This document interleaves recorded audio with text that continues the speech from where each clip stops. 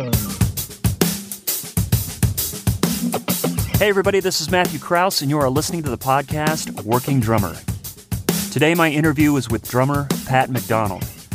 Pat is best known as the drummer for the legendary Charlie Daniels and has been touring and recording with Charlie for over 16 years. When Pat first moved to Nashville in the late 1990s, he was at the forefront of a budding community of rock and fusion drummers that were showcasing their styles in country music, and this approach to drumming has served Pat very well in the music business. Pat will be one of the many great drummers that you'll be able to see at the Nashville Drummers Jam 7, December 14th at the Exit Inn here in Nashville, which is a tribute to Alex Van Halen. As always, you can go to workingdrummer.net. You can find us on Twitter at working_drummer. We are on Instagram. We're on iTunes, where you can subscribe to the podcast and download episodes. You can find us on Facebook, where you can leave comments and like the page. Any of that stuff is really helpful. So here is Pat McDonald.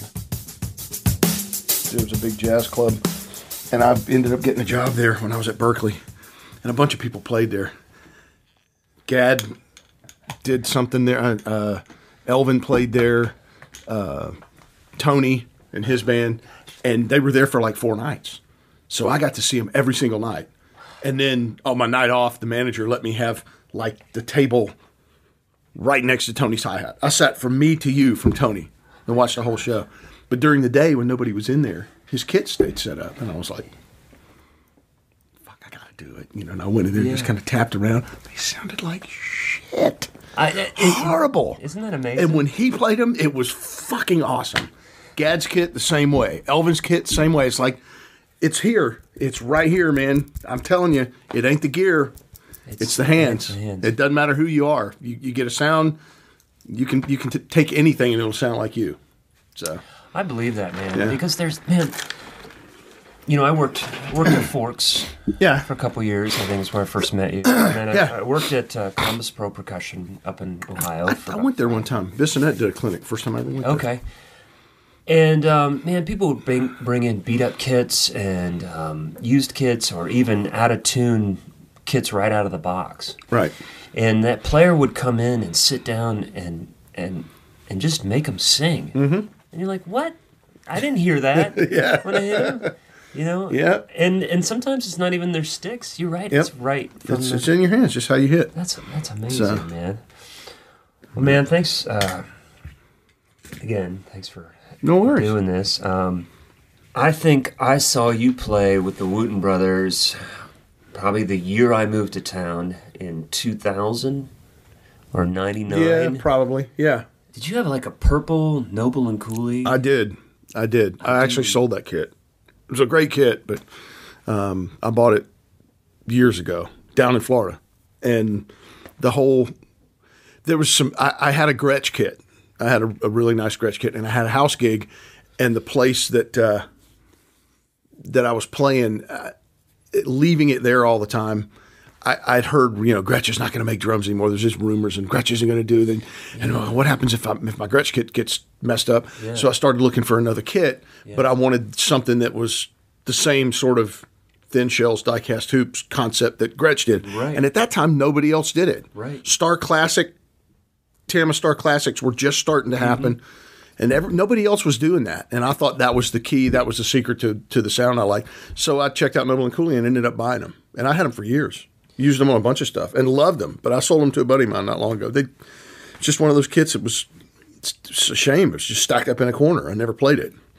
It's funny because in Columbus, that was the vibe. Hardcore Gretsch players were looking for something they were in the exact same boat. Yeah. And they went to Noble and Cooley. And that kind of scratch that itch. They were kind of the only people making that same, just going with thin maple shells and the die cast, which at that point I was a tech guy and was into, how many freaking threads are on the lugs and what ply of gumwood versus maple versus birch, which direction. I could tell you all that stuff. Today, if it's round and it's got a head on it, give me a key. Let's do it. Well, man, tell me what's your. Are you off for the year? Are you guys done? What's Not your quite. schedule? We have, but I actually was just before I came here. Was on the phone, and we have a iCal calendar that we share, Yeah. and dates for next year. They come in these waves. Like 10 or 12 dates just popped up. Oh, geez. Okay, so in next August we'll be here. We've got about maybe 6 or 8 more dates left until December. I think 13th is the last one. Okay. And then we're off until late February. Do you guys do any Christmas shows or anything like that? Not much. Okay. We have in the past, but we haven't in the last few years. Okay. And it's, Charlie's getting older, and his ability, like once we get through a year, he's just kind of like, okay, just a few more shows, and then I can go and shut down for a couple of months and recharge. It's rare that they drag him out, and once we're off for the winter, we're pretty much free to do what we want to do. Right. For a couple months. How many shows do you think you're doing a year? We're hanging about 100 and probably 5. Okay. And then there's Opry dates kind of interspersed in there too. I don't know if we really count those in there, but we do several Opry dates every year too. So when you're looking at your year, you can predict pretty much. You can plan months ahead, or but you have to be close by. Is that what you're saying? Yeah, I mean, there's stuff right now already. There was stuff booked into November of next year. Wow. But for the most part, I usually don't try to plan more than a month or 2 out, because a month you can generally count on they're not going to throw anything in there, and nothing's going to happen that last minute. Sometimes it does, but overall, that's the tough part of doing this is you just can't plan. It's not like, okay, it's January, we're going to save our money and take what we left saved from Christmas, and we're going to go to Hawaii in June. We're planning for it, and we're saving every penny so we can go to Hawaii. We know Hawaii's coming. With me, no way could you plan that. Right. No way. Right. You just have, because invariably, if it's a weekend in the summer, I'm busy. Right. Or an Opry date could come up, or that was exactly happened. I was going down to Florida to spend time with my daughter on Halloween, and we had Halloween night off, and we had the Friday off before that. And I thought, cool, I can go down and maybe I can even go trick or treating with her and blah blah blah, whatever. She turned out going to go to a Taylor Swift concert in Tampa, so she didn't trick or treat anyway. But I was thinking, yeah, this is great. And then boom, 2 Opry dates, Friday and Saturday, popped up in the middle of it. So here I got to sit in town for 3 days to wait to go play 3 songs at the Opry and then turn around. Now I can't go home because there's not enough time. It's kind of but it happens. That's just the nature of the biz. But in between shows or in between blocks of time, what are you planning? How are you? Are you recharging? Are you planning trying to hook up with people for sessions or teaching or anything like that? Or how do you kind of spend your off time? Now, with my situation with my daughter and that whole thing, most of it revolves around me traveling down to Florida to fulfill my visitation with her. Yeah. So I'm not really hustling the in-town stuff as much as I used to. Yeah. I still do, and there's people will call and it's like, yeah, well, I'm not going to. When we're out on the road, a lot of the the Nashville standard is you go out. Let's say you leave Thursday night and you get back Sunday morning or Monday morning. So you're home Monday, Tuesday, Wednesday. Right. Well, that's not really enough time for me to go and do anything in Florida. So I'll just stay in town. And if somebody calls and, hey, I've got a session on Tuesday, can you do it? I'm wide open. I got nothing. Right. Sure. I got a kit up here. Yeah. I got backup stuff here as well as down there. Yeah. So I can do whatever. But I haven't really been hustling it as much. My focus has been the last couple of years has been trying to get a world wrapped around this going back and forth thing. Yeah. How old's your daughter? She's 8. She's 8. Yeah, awesome. 3rd grade. Nice. So and very far down in Florida, southern or she's in Gulf Coast, just south of Tampa. Oh, that's not bad. Yeah, it's not too bad. Okay, cool. It's an easy flight, and the flights aren't generally too expensive. Depends on when you get them and how far out you book them. And the drive, you can do it. It's about an 11-hour drive. Okay, so borderline. Yeah, it's an all day thing. But yeah, the other day I thought we were leaving on Wednesday night, and I hadn't planned to go home. And we played when we did the Opry on Halloween. And I talked to the keyboard player, and I said, we're leaving Wednesday, right? And he said, no, we leave till Thursday. And I'm like, well, see ya. I got to sit here Monday, Sunday, Monday, Tuesday. Man, I'm going home. So I got up the next morning and just drove and spent 2 days down just doing stuff at the house and getting things fixed and moved and taken care of, and plumbing and electrical and all that garbage. Oh my gosh. Because I've had the house about a year, but there's a lot of stuff that needs to be done, and I just am not there. Yeah. This winter, I'll have time. Yeah. You know, a lot of people in this thing, certainly on the outside of the business, you know as well as I do, that a lot of people, they see your name on television, they see you in a magazine, they see the artist you play with, you're on the CMAs, you're in the background, they see, hey, I know that guy, I know that. They think that those gigs come with a 7-figure check and a mansion, and they just don't at all. Yeah. So you have real life. I don't have a maid. I can't afford to pay somebody to take care of my yard. I get home and my lawn's 3 feet deep. Yeah. And I got to bush hog the thing to cut it to, and the neighbors are griping. It's like, man, I'm not here. Yeah. It's just one of those. It's not what everybody thinks it is, but. Well, I want to get into more of the Charlie Daniels gig, but Okay. but briefly, you've had this gig, man. It's been a solid thing for a long time. 16. This is 16 years. 16 years. Yeah, going on 17. Has there ever been a drummer that's been with him that long, or? Come to think of it, I might be the longest guy now, because I think prior to me, I think Jack Gavin did it for, I want to say 13 or 14 years. Yeah. And then he left. That's how I got it. And I've been here for 16. Wow. So, and I don't know that, maybe Freddie Edwards, possibly, but I don't know the timeline on it. I don't think he was around, but he was there in the heyday, the 70s and late 70s, early 80s, and whatever. And when did Charlie start? Oh God, he's been doing it. The Charlie Daniels Band, I think he started in 70, maybe. Oh my gosh. He had a band called the Jaguars, way back, and I honestly. I don't know if it was 69 or 70, I think, when he really started doing it. Yeah. And then it did a couple of records. And then 74, they did Fire on the Mountain, which had South's Gonna Do It Again and all that. And that was kind of the first, Long Hair Country Boy was on that. Right. That was the first time that he got any like big worldwide press, other than Uneasy Rider, which was earlier than that. And I think that album, it was maybe called Honey in the Rock or something. But that's way back. I was a kid. I mean, I wasn't even in elementary school at that point. Wow. So. Does he pull from that stuff? I mean, do you Some. have to know? Okay. We don't, he doesn't know it. So it's not like I mean, seriously, people ask, they come and ask for some obscure B cut off of, a record that he did in 1972. Hey, Charlie, you guys still do that song so-and-so? And he's like, man, I don't even remember how that goes. Gosh, I wish we could do it for you, but we just don't know it.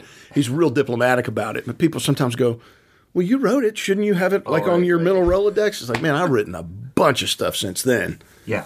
There's just not enough room to keep it all. Sure. But he will go back, like at the beginning of the year sometimes. In the off time, he'll go back and listen to the old records and go, that was a cool tune. Maybe we should dig that back out. Because real fans would go, man, they played this. Right. So we'll go back and learn some older stuff, and we have the standard stuff that we have to do, and then there's a list of probably 6 or 8 that are kind of, we know them enough to do them on call. So we don't do, like, Trudy is a big one that everybody seems to love, and we get a lot of requests for it, and we don't do it every night. But if somebody hits him in the meet and greet at the right time and goes, Charlie, you going to do Trudy tonight? He might. I don't know. Maybe I'll do it. We'll see. And he'll get out on stage and just start it. And it's like, oh, we're doing Trudy tonight. Yeah. But we know it enough that we could just wing it. Yeah. There's several tunes like that. But he's got, 40-something albums. I know. I can't remember all that stuff. It's almost like when McCartney plays, his set lists get passed around online. Right. Everyone goes through. Yeah. I see Jets on there, and all the standards are on there, and all that stuff. And it's like, oh, Venus and Mars. Wow, I can't believe it. Or Girl. And you look for those little ones that if you're a diehard fan and you know the tunes, right. Yeah. And Charlie's been around for so long that he's going to have those fans. Yeah. The reason I ask is when you play for an artist, and your situation is, I think, a little bit unique within Nashville as far as working with an artist. Yeah. That you kind of have to know, depending on the artist, but if they have more than 3 or 4 records, albums, cuts, whatever, you know what I'm saying? Recorded musical performances. that you sometimes have to be prepared to know what they're going to pull out of an old recording and have it raring to go. He kind of sticks to the stuff that he knows he wants to do. If he does pull one out, he will always give us a heads up. Okay. If he's thinking like one tune that he has called Carolina, I Remember You. And it's a ballad, and there's this big recitation thing at the beginning of it, and some just keyboard pads and stuff. It's a real slow tune about him growing up in Carolina. Yeah. And whenever we play in Carolina, that's one that he'll pull us in the dressing room. You guys remember Carolina? You think we can get through it? Yeah, we can do it. Because it's home and he wants to do it for those people. Yeah. But it's not something we're going to do if we're in Texas. Gotcha. So we may not do it. We may do it twice a year, if that. Right. So he always gives us you guys want to dust, just clean that one off and make sure you can get through it and keep it. Yeah, okay, yeah, we got it. We can do it. Yeah, and run the changes down. What happens in the bridge? Oh, that's right. It does this enough that we can get through it. Right. But he always gives us a heads up. Very rarely will he just wing something and have us standing there going, "Whoa, what are we playing?" We have done that once. It's funny that we did it. I remember we were in Valdosta, Georgia, and it was a patriotic thing that he had written about the war, about Desert Storm, whatever. And there was he got on a rant for a while about politicians being involved in making military decisions. We got these guys that are trained. You should. The title of the song, I think, was "Let Them Win or Bring Them Home." Just let them do. We've got them to do this job. Let them do the job, and it'll be over with. Mm-hmm. But we keep nitpicking it. Yeah. So he's very politically motivated now. Sure. Yeah. And he actually on stage he said, "I came up with this idea for this thing, and the guys have never heard it, and we're just going to play it." Yeah. And we all just sort of turned our ears on and kind of fumbled through it, and it became a song. And when it was done, we all went, "Wow, that's cool." And people were going, "Man, that new song you guys did?" It's yeah, that's the first time I heard it too. I'd never played it. Exactly. But he trusts everybody enough to know what we need to do. And we all created a simple little, running down a demo on a session. Just kind of the first time you kind of go, sounds like it's kind of this, and everybody knows just how much of the corners to hold up. Yep. And it gets done. Yeah. And then when you get done, you can polish it and go, yeah, how about if we change this and do that? But we played it live on stage. There's 16 bars, and something's coming up now. And watch for the change. That's the cool thing I tell people all the time about Nashville in comparison to about country in comparison to most everything else. Country is generally fairly simple. Harmonically, it's not real deep. We're not talking about Mahavishnu. You're not sitting in with a band that's playing stuff in 17, and if your ears are dialed in enough. 90% of the country music you hear, even the stuff that they call pop country now, it will telegraph to you where it's going. Mm-hmm. You get to those crossroads, musical crossroads, where you're going, okay, here comes the bridge, and if it goes to the minor 2, I guarantee you we're going to go here. And if it goes to the 1, we're going to go here. And you can just feel it. And in the space of a quarter note, you get to go, yep, we're going over here. Right. Because it's all mapped out for you because it's not real complex. And as a drummer, when you switch to the ride cymbal, and maybe it's the wrong decision. You're thinking the ride would be great on the bridge, and then you go and it's not the bridge. It's still not going to mess it up. You're not the bass player playing the wrong. Right. Group. Exactly. We can kind of color. We just grab another color and paint over what we just did. It doesn't matter. Yeah. Exactly. So it's pretty simple that way. So it's not the Chicory Electric Band. You know what I mean? You can go downtown to Broadway and sit in and play. If you just turn your ears on and listen, the tunes will drag you through. 70% of your work will be done if your ears are good.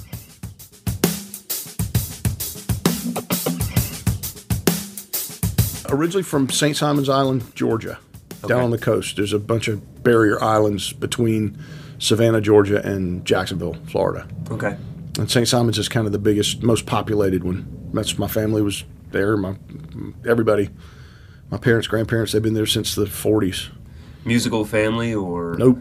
No? I'm the only one that plays anything.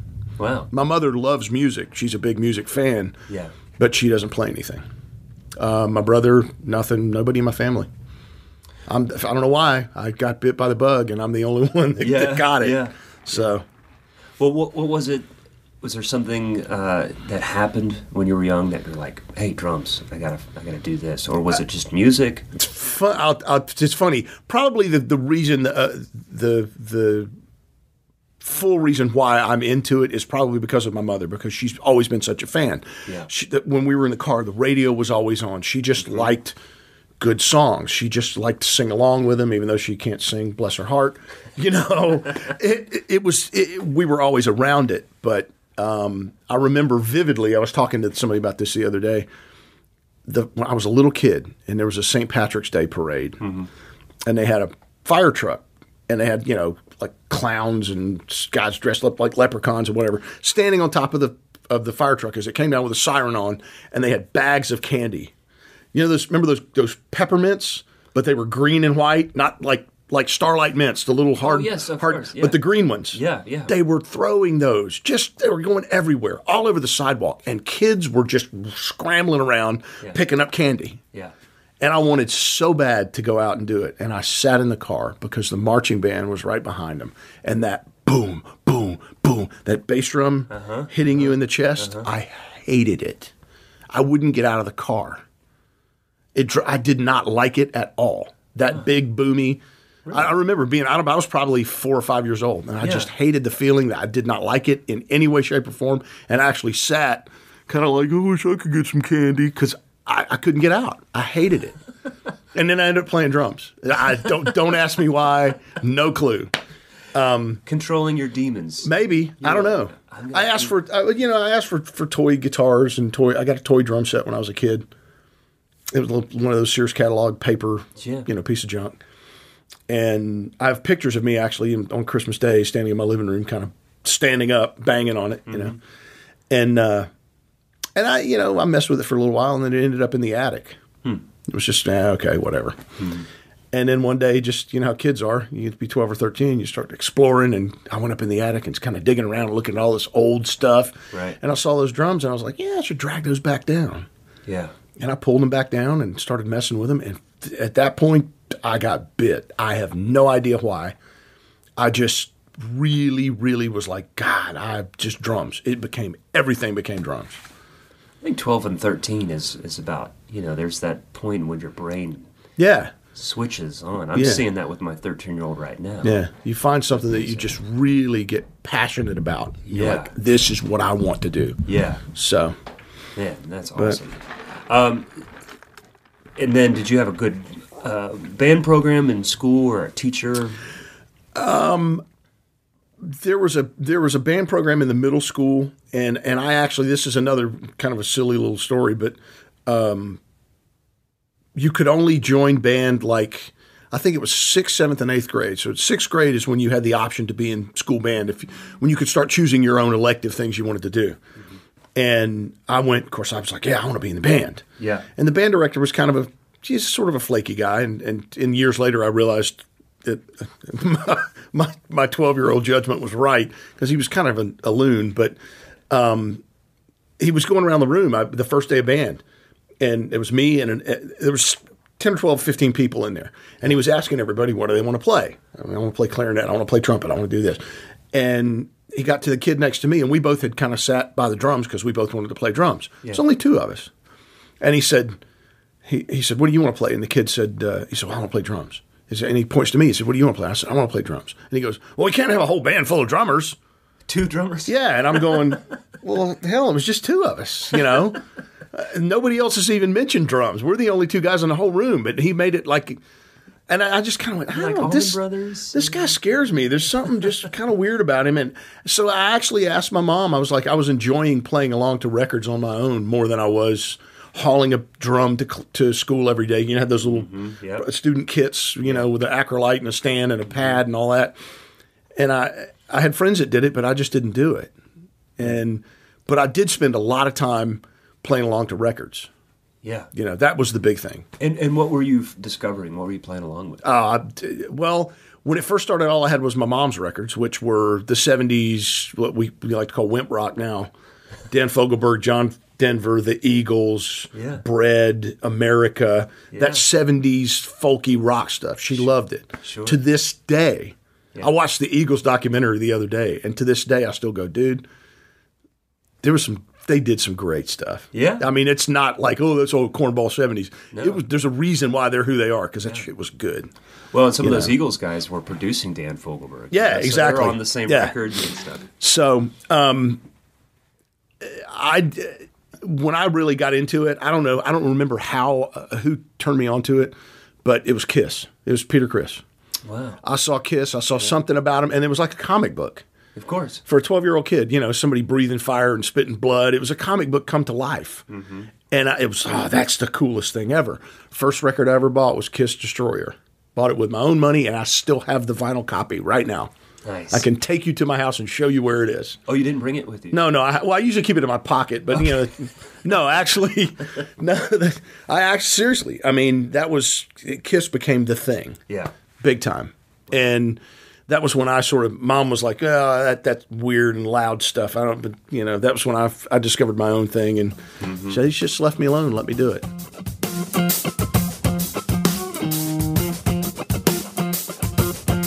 Held off going to college immediately after high school, and I thought, well, I'm going to do this band thing for a little while. I did it for a couple of years. Yeah.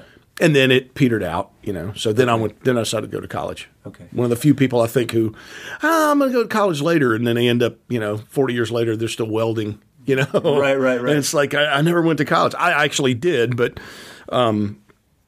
it was, I just wanted to play with that first for a little bit. So I was going to say, because you mention it in your bio on your when I went to your website and I was looking up some stuff. Yeah. So I was just thinking there must be something significant about that. I mean, I know everybody's path is differently, and I don't know if there was more to it. The reason why you kind of put off college, or it was just I was lucky that my parents didn't.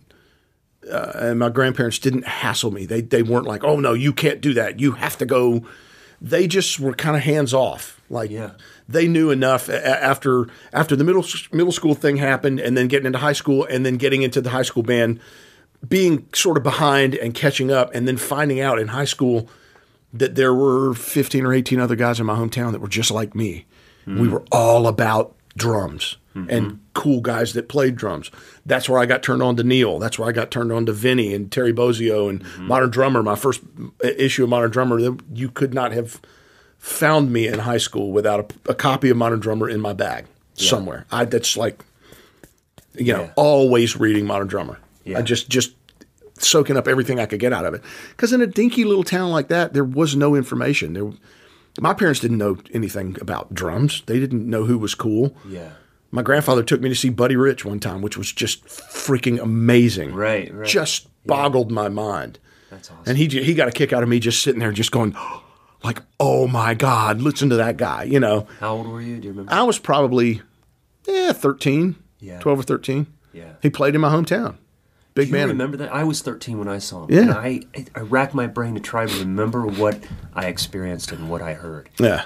And it's hard to remember. It's so much information overload. It was like, I do remember, this is funny, John Hammond here in town. Yeah. Does a bunch of session work, and, John's a real successful drummer here.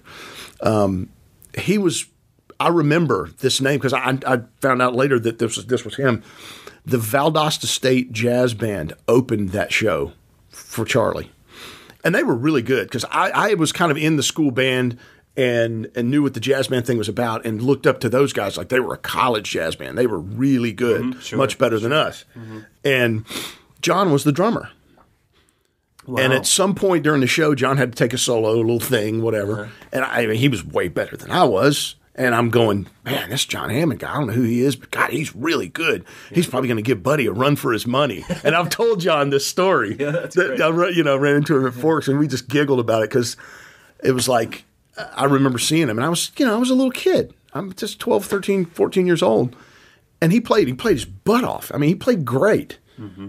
And then Buddy came out. And it was like, oh, my God. Oh, you got to be kidding me. I didn't even know what to think. Yeah. It was so above my head. It was just amazingly, mind-bogglingly incredible. Yeah. But, I think even if I saw him now. Oh, you still. I'd still be like, oh, what just happened? Yeah. And he was one of those kind of guys. Yeah. Yeah. So even at 13, I'm just wondering. You had the similar experience. Oh yeah. Like, do you remember? Because I don't remember. Yeah. I don't remember specific things. All I know is it was just like when I walked out of there, I just was like jaw on the floor, like, you got to be kidding me. And then of course that sends you into that, man, I got a lot of work to do if I want to be as good as him kind of thing. Which is never going to happen, but.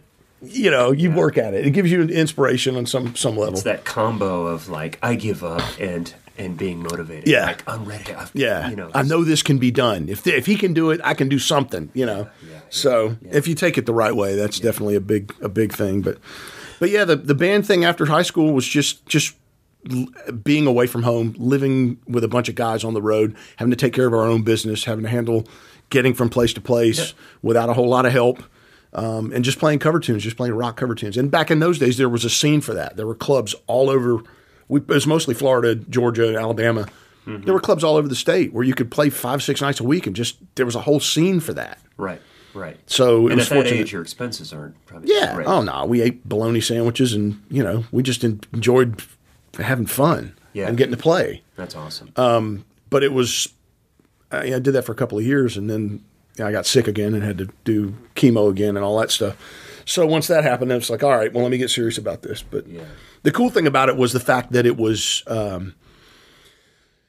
chance to get to play other things that I hadn't been exposed to, because I was real into. This is what I like. I like Kiss, and then I got into high school and guys turned me on to Neil, and I like Rush, and I like Steve Smith with Journey, and I like Bozio, and I got turned on to Vinny a little bit. And these are the kind of guys that I like. The Gino Vanelli thing, Mark Craney, and Casey Sherrill and those guys, that was like the high school bag for me. Right.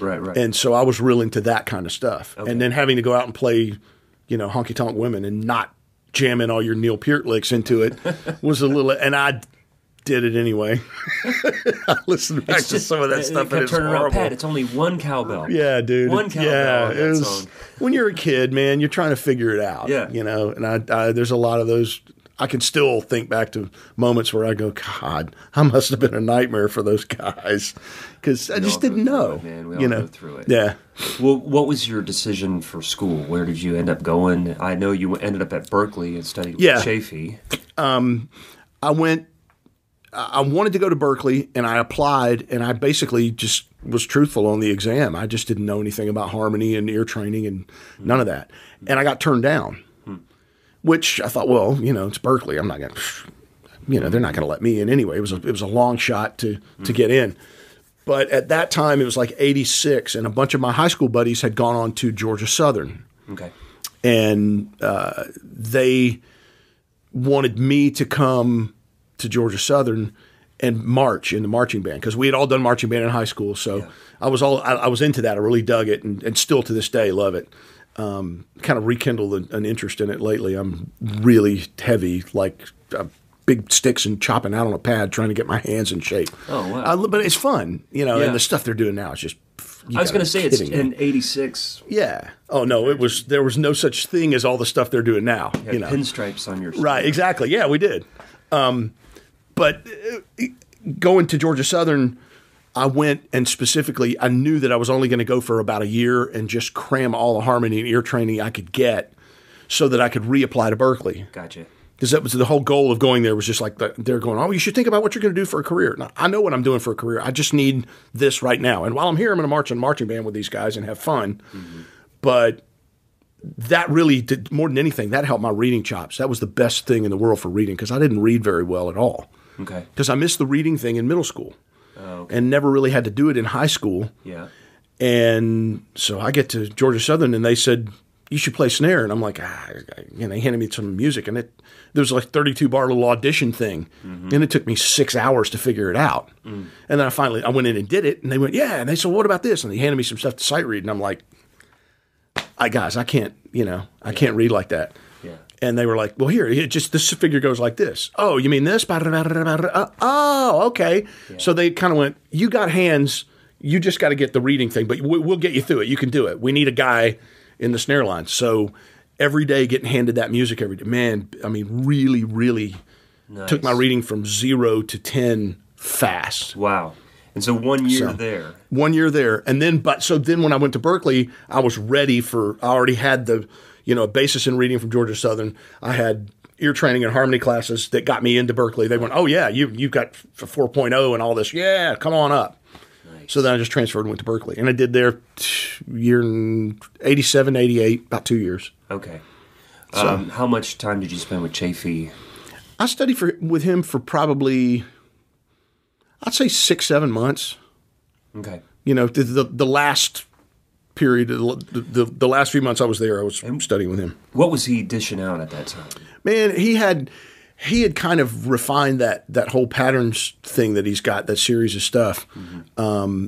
And I really wish now that I could go back, because I was a kid. I just was a dumb kid from Georgia, and I didn't know. I thought you went and talked to this world-renowned teacher, and he showed you what you had to do to be good. Yeah. And I didn't get that he was giving me a framework and going, take this home and do something with it. Show me what you got. Show me what you can come up with. Think of stuff. Trying to make you think. It wasn't so much about the execution of the technical stuff. Yeah. That was part of it. But how can you use this? Interesting. And I think he was still kind of, maybe not so much at that point, but was farming his students for directions, for concepts. Like, oh, I never thought about doing it that way. Yeah. Because he said when he first did that stuff, and he had Vinny and Steve Smith and those guys studying with him, he had just come up with this real rough concept of the numbers and the sticking patterns and the linear stuff and all that. Yeah. But he really hadn't explored it, and he gave it to those guys, and they would come back every week and go, well, you could do this, and you could do that, and he's going, whoa, what was that? What? And he's writing down the shit that Vinny was telling him. Yeah, so he kind of built, I think, built like his curriculum, so to speak, out of stuff that the feedback he had gotten from some of his more advanced guys. Yeah. And now he's refined that and polished it into a book and a system and the whole deal. Yeah. But it was, I learned a lot of stuff from that guy. I still think back, stuff that I do and things that happen, and just stuff still pops into my head, and I go, you know what, Chafee was telling me this was how it was going to be.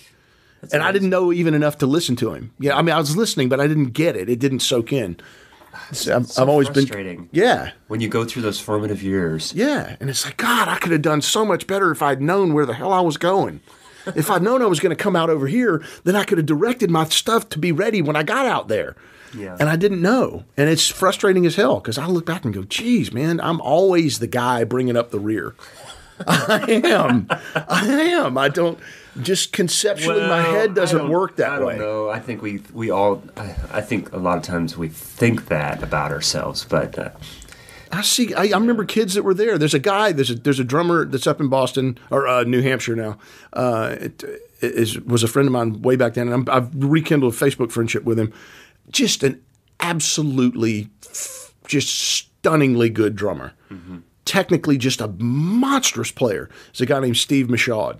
Mm-hmm. And Steve was a young kid when we were at Berkeley, and we'd all hang on the wall right by the mailboxes. There's this concrete wall that all the drummers sat and put their pads on, and we all practiced and showed each other licks and stuff. Yeah. And Steve would hang with us. It's a great place to pick up girls. Oh, yeah, right. Yeah, there's a lot of those there.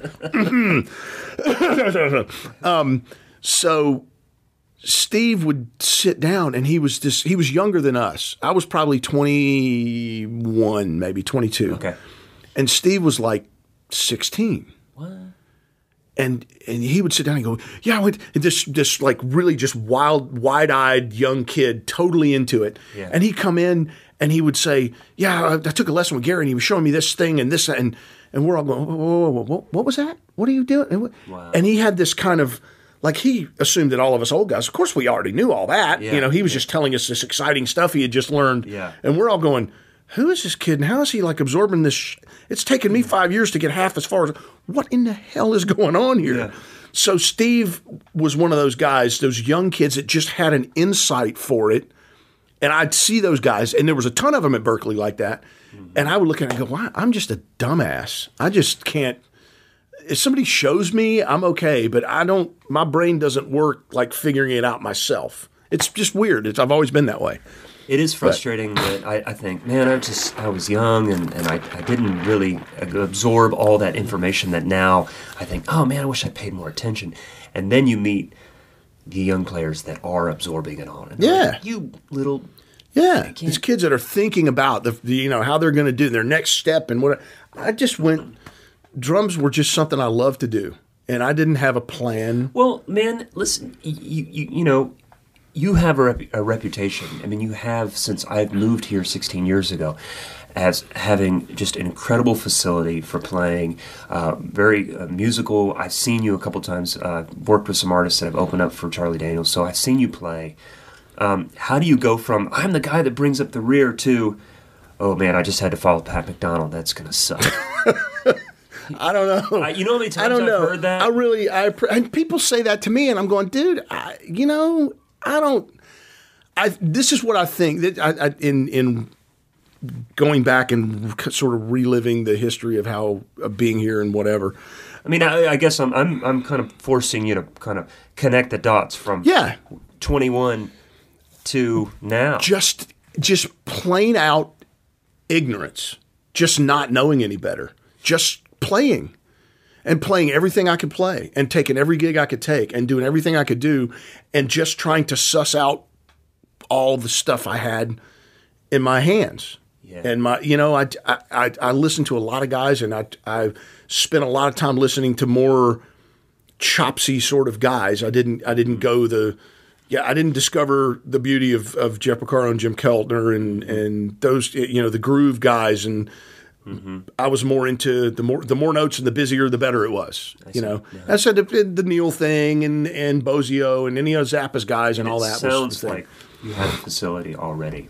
They were discovering that in college. Yeah. You got the hands. So there was something that maybe led you down that particular path. That was just what everybody goes through a phase. If you get into music and you think it's cool, and then you start to really get inside it, and you go, man, if it's the more complicated and the more notes and the more odd times and the more over the general population's head this is, the hipper it is. Yep. And there's a whole world. There's the Dream Theater kind of thing that exists for those kind of kids. Yep. And I get it. And I still appreciate it. Yep. But I also appreciate, God, the beauty of just the simplest country shuffle too. Right. You just there's an art to all of it. Yeah. But it took me a while to get there. I did it the back way. But the connection between school and getting here in terms of that, there was a lot of stuff, a lot of notey crap that I worked on.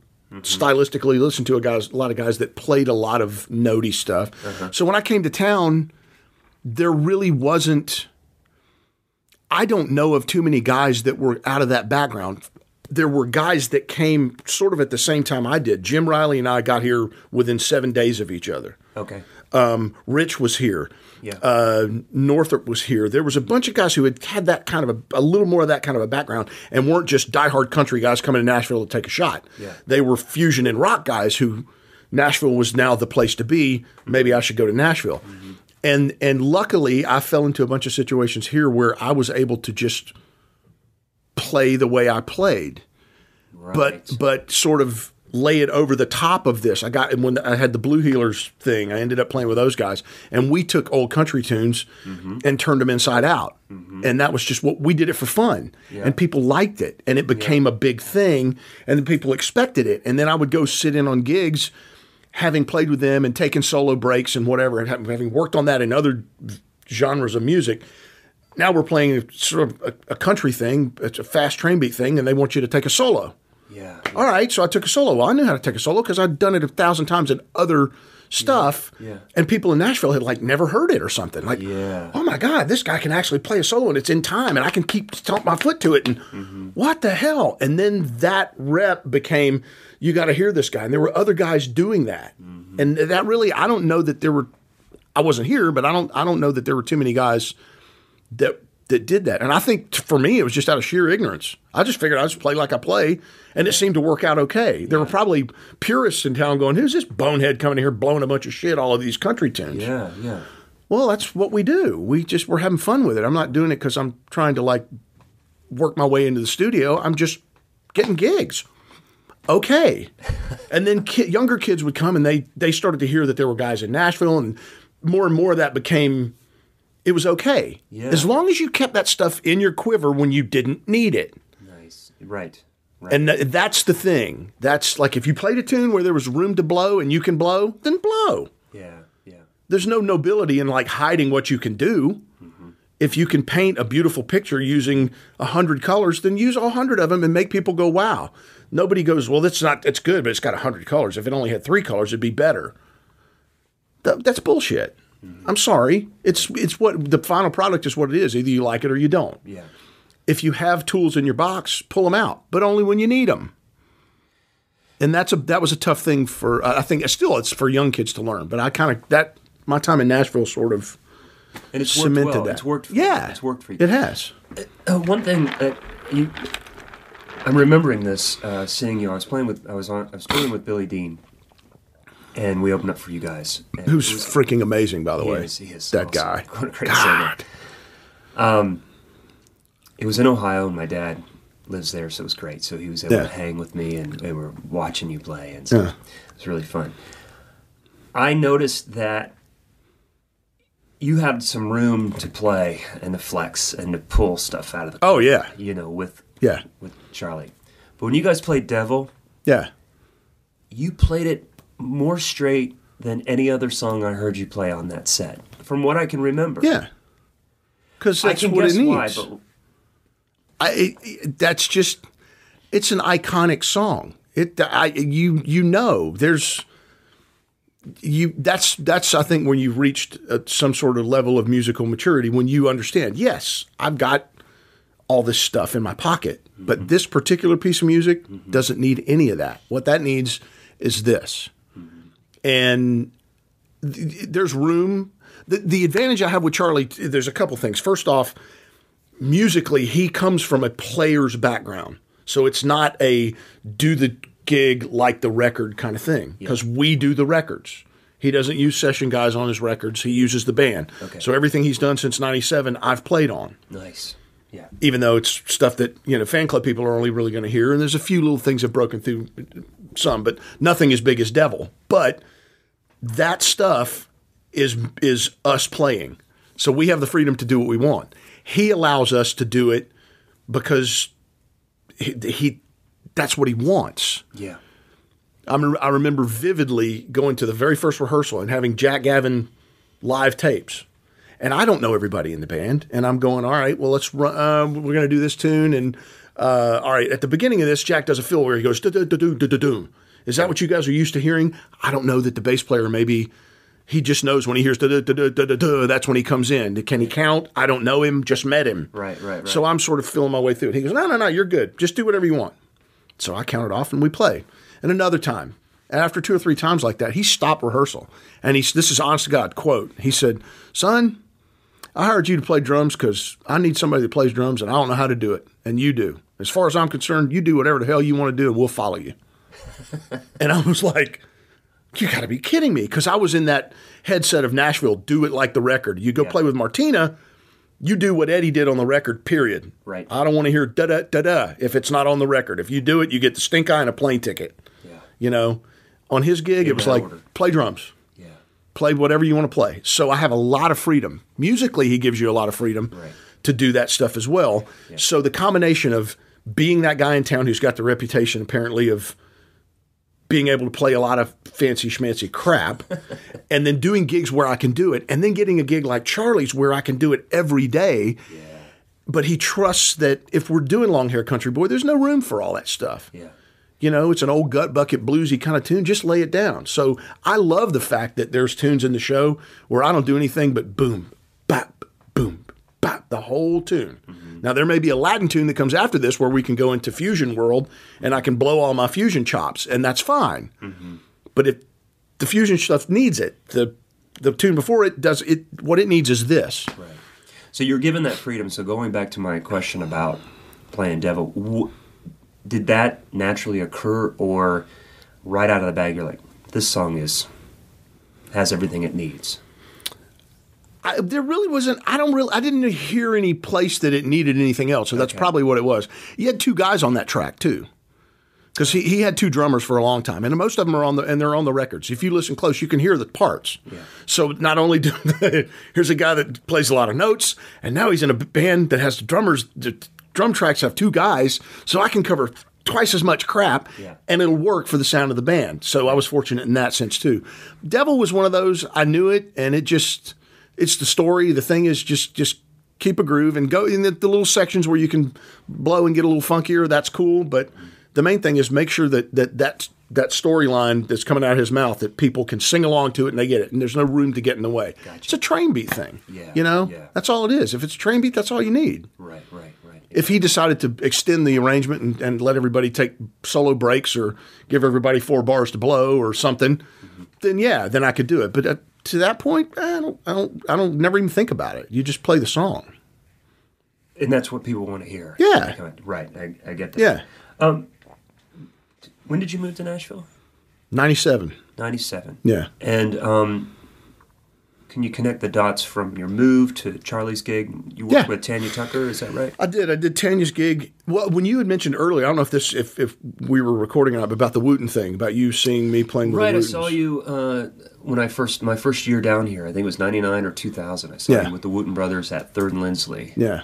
I used to sub that gig a pretty fair amount. Raymond Massey, who works at Pearl now, Raymond was kind of the guy. Right. And I hadn't been in town very long and went and saw him and kind of walked in, and there was totally different than the country thing. It was R&B, old funk, and whatever. And I was like, oh, this is where I belong. I would say, this I know. Because I was doing club gigs down on Broadway, and they're calling the standard, Merle Haggard, George Jones, Tammy Wynette country tunes. And I didn't really grow up on that stuff. And I just had to shut my mouth and listen. Yeah. So I didn't know it. But the Wooten thing was like, oh, yeah, Brick House? Shit, you kidding me? Yeah. I got this. Yeah. So I would go and hang out. And I ended up meeting Raymond. And he asked me one night if I want to sit in. I said, sure. And I played a couple tunes. And Reggie liked it. And Joe Wooten was playing. And Rudy was still there. Rock Williams, all those guys that did that gig for so long. They all liked it. And then Reggie got my number and started calling me. When Raymond said, I've got to go out with Tanya this weekend. This week I'm not going to be here. Reggie would call me. He had 2 or 3 guys he would call. And he would call me every once in a while and go, hey, can you come down and do the gig Wednesday? Yeah. Sure. And I'd go down and do the gig. So that's probably what was happening when you came in. Yeah. That was much more to me like, okay, I don't have to think on this one. I know this stuff. Just follow that guy and play these old tunes that you know. Yes. So it was much more comfortable. When Raymond got the gig at Pearl and he had to stop touring with Tanya, he knew me from that, and he recommended to Tanya's guys, you should let Pat do it. And then I went out, and with Tanya's thing, you never really got the gig. You just went out and did a weekend, and then you did another weekend, and you just kept doing it until they said she doesn't want you anymore. So I ended up making about 9 months with her. Yeah. And then they decided to change. Sounds like a girlfriend I used to. They had Johnny Rabb did it for a while, and she didn't like Johnny for some reason. And then I did it for about 9 months, and everything was great. And then one day she didn't like me, and then they hired Johnny back, and then she thought Johnny was the greatest thing in the world. And it was like Johnny and I still talk about it and go, well, that's weird, but that's what it is. Right. She just changed her mind like she changed her clothes. So whatever. Every 9 months? What? Yeah, exactly. So from that, I ended up still doing the Blue Heelers thing. That ended up leading to a house gig at this place called the Starlight Club out on Dickerson Road. And I did that for about a year and a half. And it was like a kind of Tuesday, Wednesday, Thursday, Friday, whatever. It was a 4 or 5 night a week house gig. A pretty good house gig. And it was all pop stuff. It wasn't a bunch of country. It was all blues and R&B stuff. So I would go out and do that. Well, Dennis Gully was the bass player, band leader in that band. And Dennis worked at Johnny Neal's studio. Johnny, keyboard player. Okay. Played with the Allman Brothers, blind guy. Right, okay. Johnny has a studio, but of course he can't work the boards because he can't see. Okay. But he can produce. Yeah. But Dennis was like his button pusher guy. Okay. And Taz, Charlie's piano player for 40 years, did his first little solo project at Johnny's studio. And they got a guy that was one of Taz's buddies, and the guy apparently wasn't cutting it. And Dennis called me one day and said, hey, man, we're kind of in a bind. We're way behind. This guy's not pulling his weight. Can you come over here and bring a kit and finish this record for me? Yeah. Yeah. So I put a kit in the truck and went over and got him back on track and got it done. And Taz thought it was great. And when I left, I thought, well, that's cool because I knew who Taz was from listening to Charlie as a kid. Yeah. So I remember just kind of walking out going, wow, I just played on Charlie's keyboard player's solo record. That's awesome, Yeah. Back to my gig. Right. And then 2 weeks after that, Jack Gavin left and Taz called me and said, Jack, just quit. You want to do the gig? And I was like, sure. And he sent me material and I learned it and went over and auditioned. And 16 years later, I'm still here. Never in a million years did I think when I moved to Nashville that that's what I'd end up doing. Right. I just wanted to play drums. Again, that goes back to what I was saying before. Ignorance. I don't know. I don't have a plan. Just play. I just kept playing and one thing led to another and I've just played. Yeah. So, understand. Can I ask you about your health? Sure. I didn't know a lot of. You've mentioned a couple times chemo and things like that. Yeah. And you mentioned it that you had something early, like before college, even. Yeah.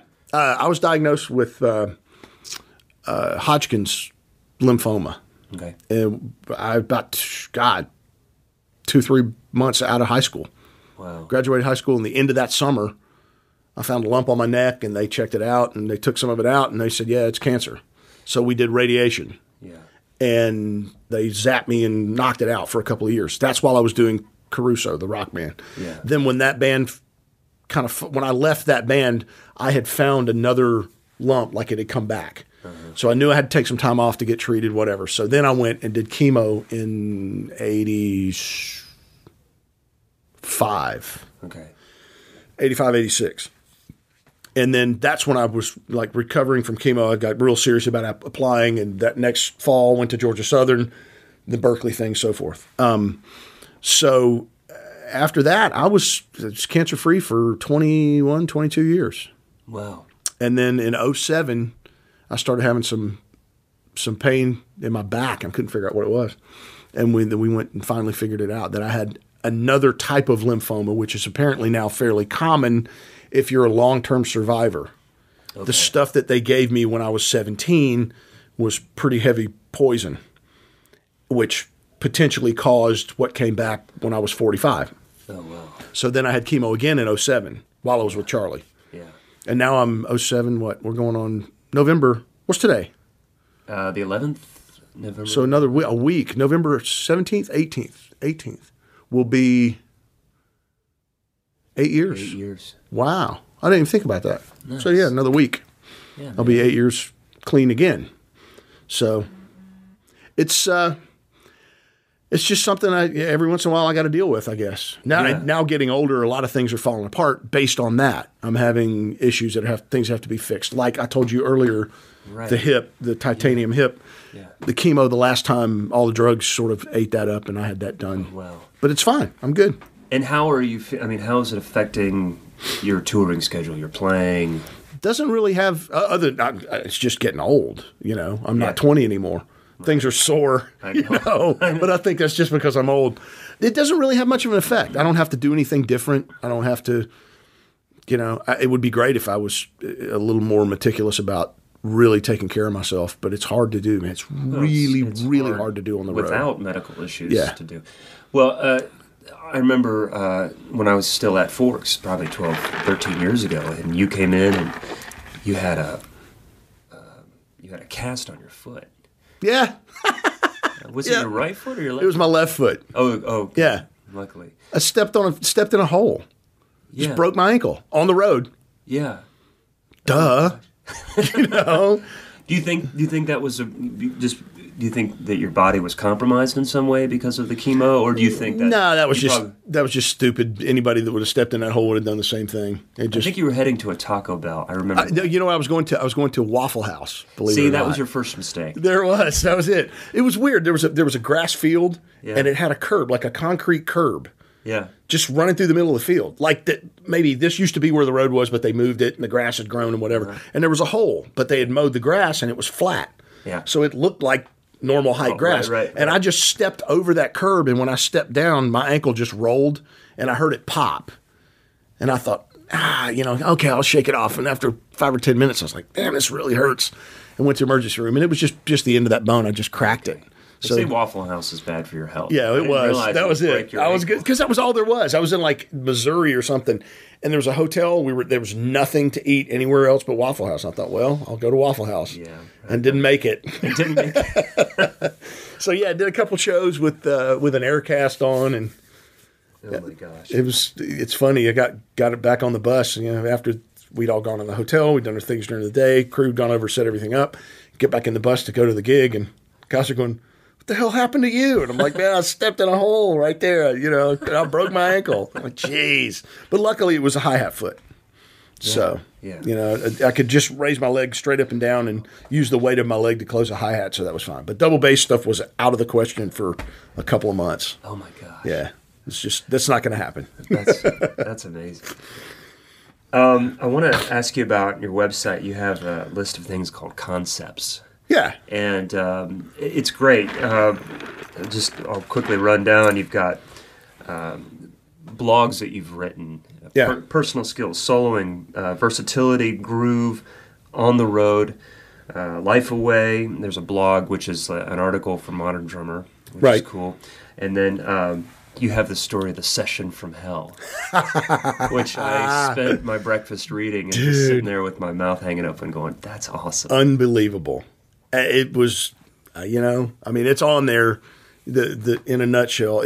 I think you've got to go. What's your website called? Drumskull.com. Drumskull.com. Yeah. If you go to where the concepts are listed, and you go to that and read that. But if you want to mention it in a nutshell, but it is a pretty amazing story. It was funny. It was one of those where I got always being concerned with making sure that you do and say the right thing so that you can help fill your calendar. Be the guy that everybody wants to call. Don't be a dick. Don't be don't be a pain in the butt.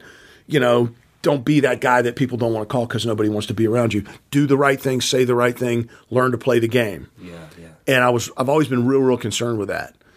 And I'm not the type of person to go off.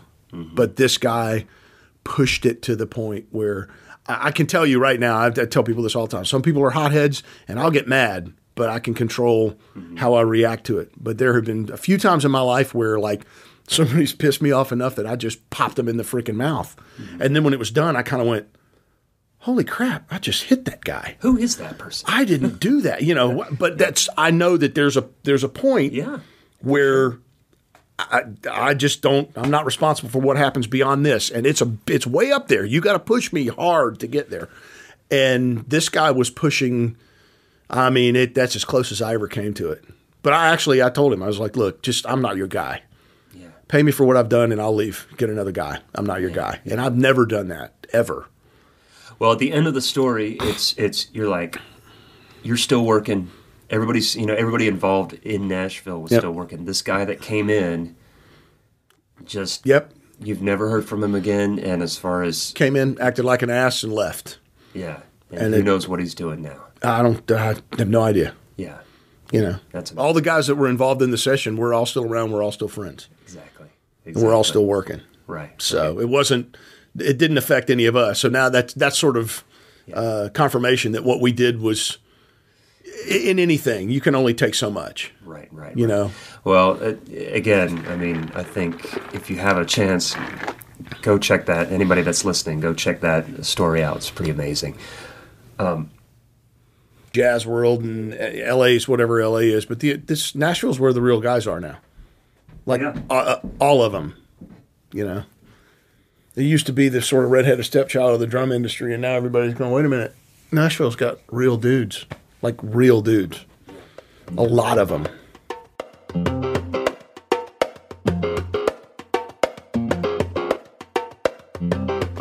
Nashville Drummer Jam. It's been going on for some time. We've got the 7th one coming up in about a month. How many of these have you done? Because I saw you... I think the only one... I know that I did... if I remember right, weren't the first couple the Jerry Gasco like a benefit thing? Yes. Okay, I did those. Okay. One was a couple of plain King's X tunes. Then they did a Jeff Porcaro one, which I missed. And then Bonham. Yeah. I did the Bonham once. I did 2 Jerry I've done all but one, I guess. Bonham, and then then Neil was the Neil one, and then the Stuart Copeland. Okay. And then and now this one. Cool. Have you seen? It's been interesting to see it grow. Oh yeah. In popularity. Yeah. But what do you think it's done to the community in general?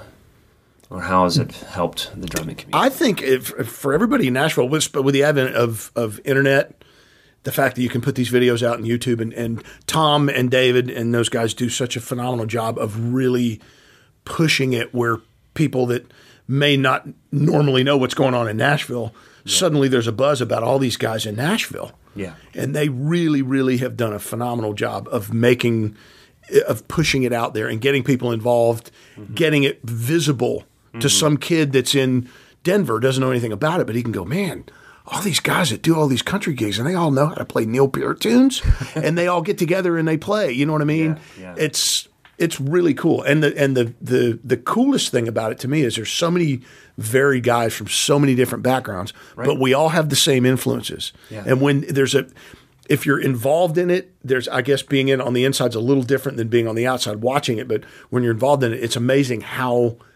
fired up everybody is about it. Like, dude, as soon as we finish the Stuart Copeland one, I mean, they were passing around ballots backstage like, who do you want to be the next one? And everybody was voting. Right. And which is why we've got the one we have now, which I haven't said. I don't know if you can say it. It's revealed. Alex Van Halen. Yeah. I voted as soon as I saw his name. I was like, oh, Alex. There's just, you could get 100 guys. We could do this thing for 3 days. There's so much material. There's so much stuff. And everybody loves freaking Alex, man. Yeah. I mean, everybody comes, now when you hear guys play drums in Nashville, they're not old school. The majority are not old school country guys. They're younger guys who grew up playing rock. And that's what those gigs are now. Yeah. You know, yeah. Rich playing Al Dean's gig, dude, that's like Bon Jovi. Mm-hmm. You know, it's a arms over your head rock gig. Yeah. And Al is one of the freaking kingpins of that, man. All of us grew up watching him. Yeah. Well, what was your discovery of Van Halen or Alex? Actually, the first band that I was ever in, we didn't do any Van Halen tunes, but the singer had on a Van Halen shirt from the first tour, Van Halen 1. Yeah. And I saw this Van Halen. I think it was a picture with Alex had that silver kit with the light up, had the mallets on fire or something. Okay. And I was like, what is that? And he said, Van Halen, man, they're great. Yeah. And then over just little bit by little bit, I ran into guys who somebody had the cassette player, and I was like, what is that? Oh, it's Van Halen. And then the more I listened, the more I thought they were great, and they just kind of had that quintessential American rock band thing. Mm-hmm. It wasn't a British band who came over here and showed us how it's supposed to be done. These are hometown guys. Right. And it was the rock party thing, the 80s excess, that whole thing. And then they did these records. Eddie was a monster guitar player, and he became this iconic hero, and everybody would listen to it for that. Right. But if you listen underneath what was going on, like the harmony thing and the pocket and the sound, dude, there's nobody to me today, nobody. Yeah. That one freaking backbeat, whop, and that's Alex Van Halen. Right. He has the most identifiable sound, the way he hits, the sound of his kit, the stuff he plays. It's no denying it's him. Yeah. And you don't see many guys like that anymore. You just it's kind of, there's a genericness to all the pop music that you go, it could be this guy, it could be that guy. I don't really know. With Al, Yeah. You just freaking know. Can you pinpoint something about that gives him that thumbprint? The two things that stick out to me more than anything is he was one of the first guys I heard that kind of, in a modern sense, sort of did that Ringo thing, riding on a crash cymbal, where he's got those big crash cymbals that just created that big wash. Instead of ding, ding, ding, ding, ding behind it, there was that washy thing. That's one thing I noticed. And, of course, the biggest thing is that freaking snare sound. Yes. Just that thick, sounds like a 2x4, 8 inches thick, just whop. It's got this mushy, meaty kind of thwack to it. Yeah, I remember actually doing some of my first recordings and taping up a snare drum to try to get that sound. I just wanted it so bad because I loved it. And it's when you hear those records, you hear that thing, those big rock riffs, big guitar riffs, and just that whop, man, it just occupies this, 70% of the mix is this just giant snare drum in the middle of it. Sonic space. Yeah, dude, it's brilliant. There's nobody that's got a more identifiable signature to me than he does. Is there anything that you take away that you find, hey, this is kind of an Alex thing I'm doing on my gig? Oh, yeah. God, man. I mean, when I was a kid, first learning how to play and playing two bass drums and stuff, he does a lot of really, really hip stuff with two bass drums. Okay. And can make it work in a pop tune and can do it not necessarily. Some of them are the Hot for Teacher thing where you have the whole tunes built around it, and others are just fills or just ideas or little things. Mm-hmm. But all his stuff is real.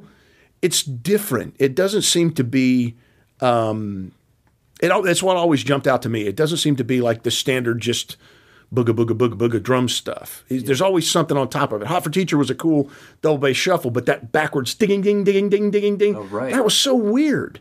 When I heard it, I'm like, what the hell is he doing? Yeah. But it's perfect. It falls in your hands great, and it works, and it makes that tune, that freaking Bell of That Ride cymbal is another giant part of that track. Yeah. It's got to be there. If you did anything else, it just wouldn't be the same groove, So all of those kind of things in conjunction with still the fact that he's got these phenomenal tunes that they do. That his brother writes these tracks, these big giant riffs, and this singable melodies, and he gets to play drums behind them.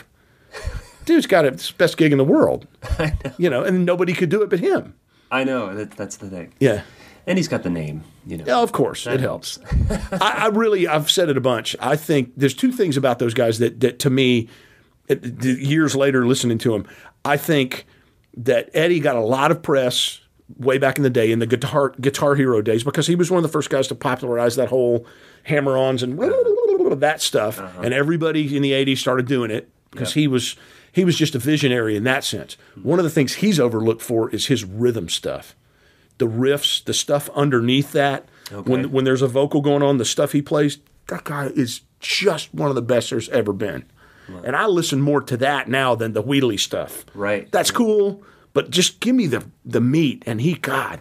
And then the other thing is, I really think Alex is one of the most underrated, overshadowed guys that there's ever been. Because that band, anytime you say Van Halen, people go immediately Eddie Van Halen. Because he was such an iconic guitar player. Yeah. But you step back and look underneath and look what his brother's doing behind him. Dude, that guy's the real deal. I mean, everything I've ever heard. And every record that they do, it comes out, I don't care who's singing on it. Yeah. It's the rhythm, the background of that band is those guys. And he does some freaking amazing stuff. It's like Zeppelin. You need every single one of those. Exactly. To make it's just not going to be. It's just not going to be the same. And they did it with different singers, and they were able to work different. Right. A different thing out of it. The party rock stuff with Dave, and a little more thoughtful and musical oriented stuff with Sammy. And they've done a bunch of different stuff and whatever. But still, the cornerstone is the two of them. They're the only two guys in the world. There's so many tunes that they have. I know you can agree with me on this. There's so many tunes that they do where the tune starts out and there's some sort of a riff and there's some sort of a thing playing and you're going, where the hell is one? And then all of a sudden, boom, and you go, oh, there it is. And they're the only two people on the planet that can hear where it is prior to the main big downbeat. It drives me nuts.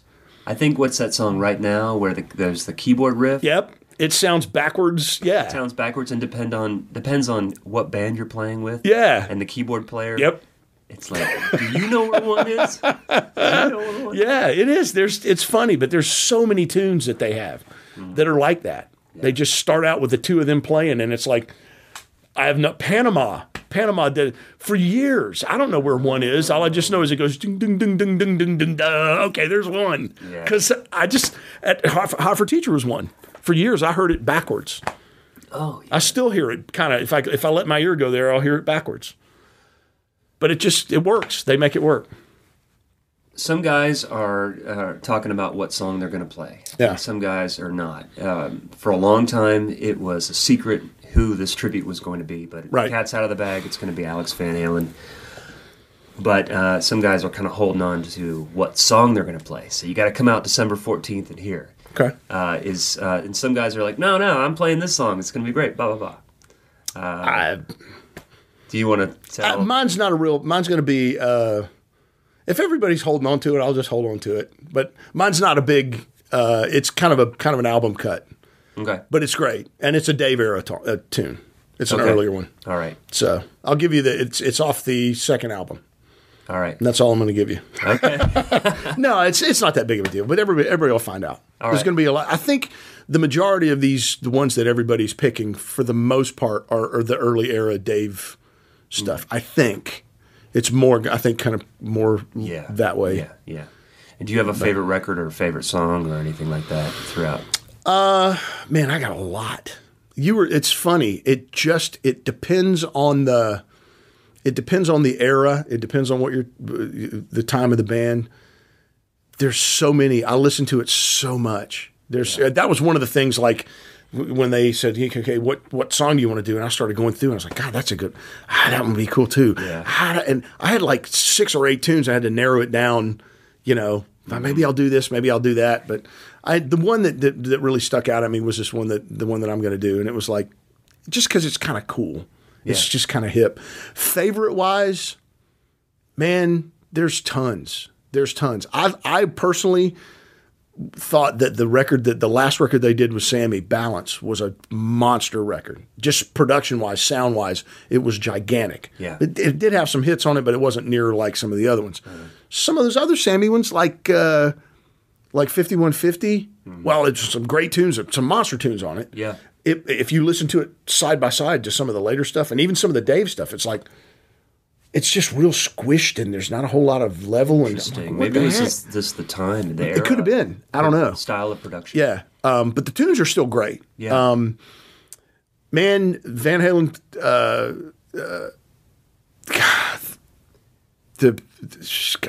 Maybe it's the mood you're in. Know. You're going to pick up. Yeah, I mean, I will put on a record, and I really like the For Unlawful Carnal Knowledge record. Okay. That's a big one. As far as tunes go, it's a simple tune. It was a big hit. You just mentioned it. I think that's just a genius piece of work. Is Right Now. Yeah. Because the way that Al plays on the verses, there's that one thing he does that's just so stupid and it's so perfect.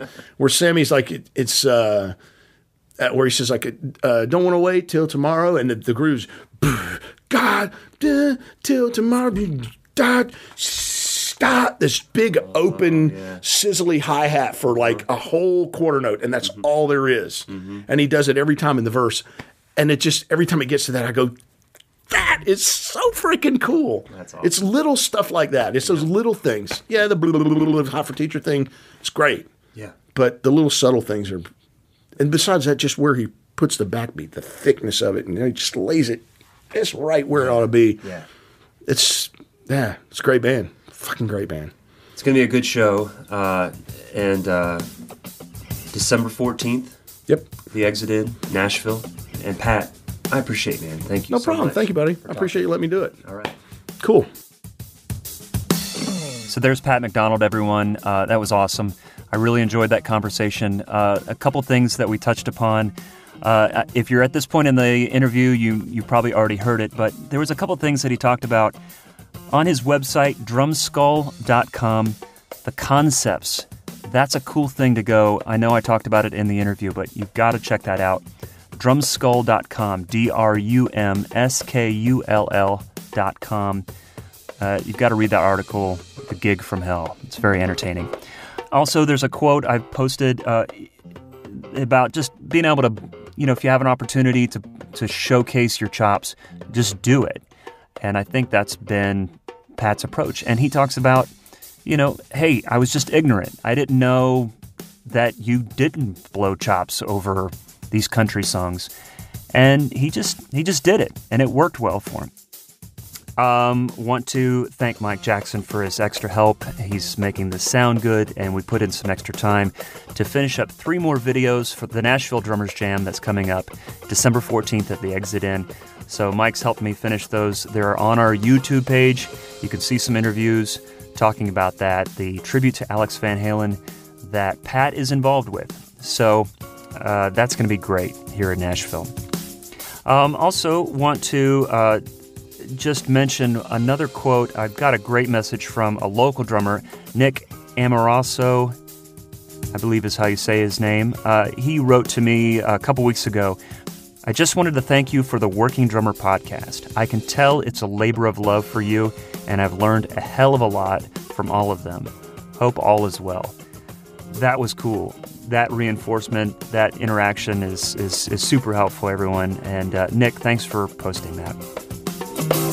So again, hope to see you December 14th here in Nashville. Otherwise, thanks for listening. Thanks for the support. And keep in touch, and I hope to see you around. Thanks. Bye-bye.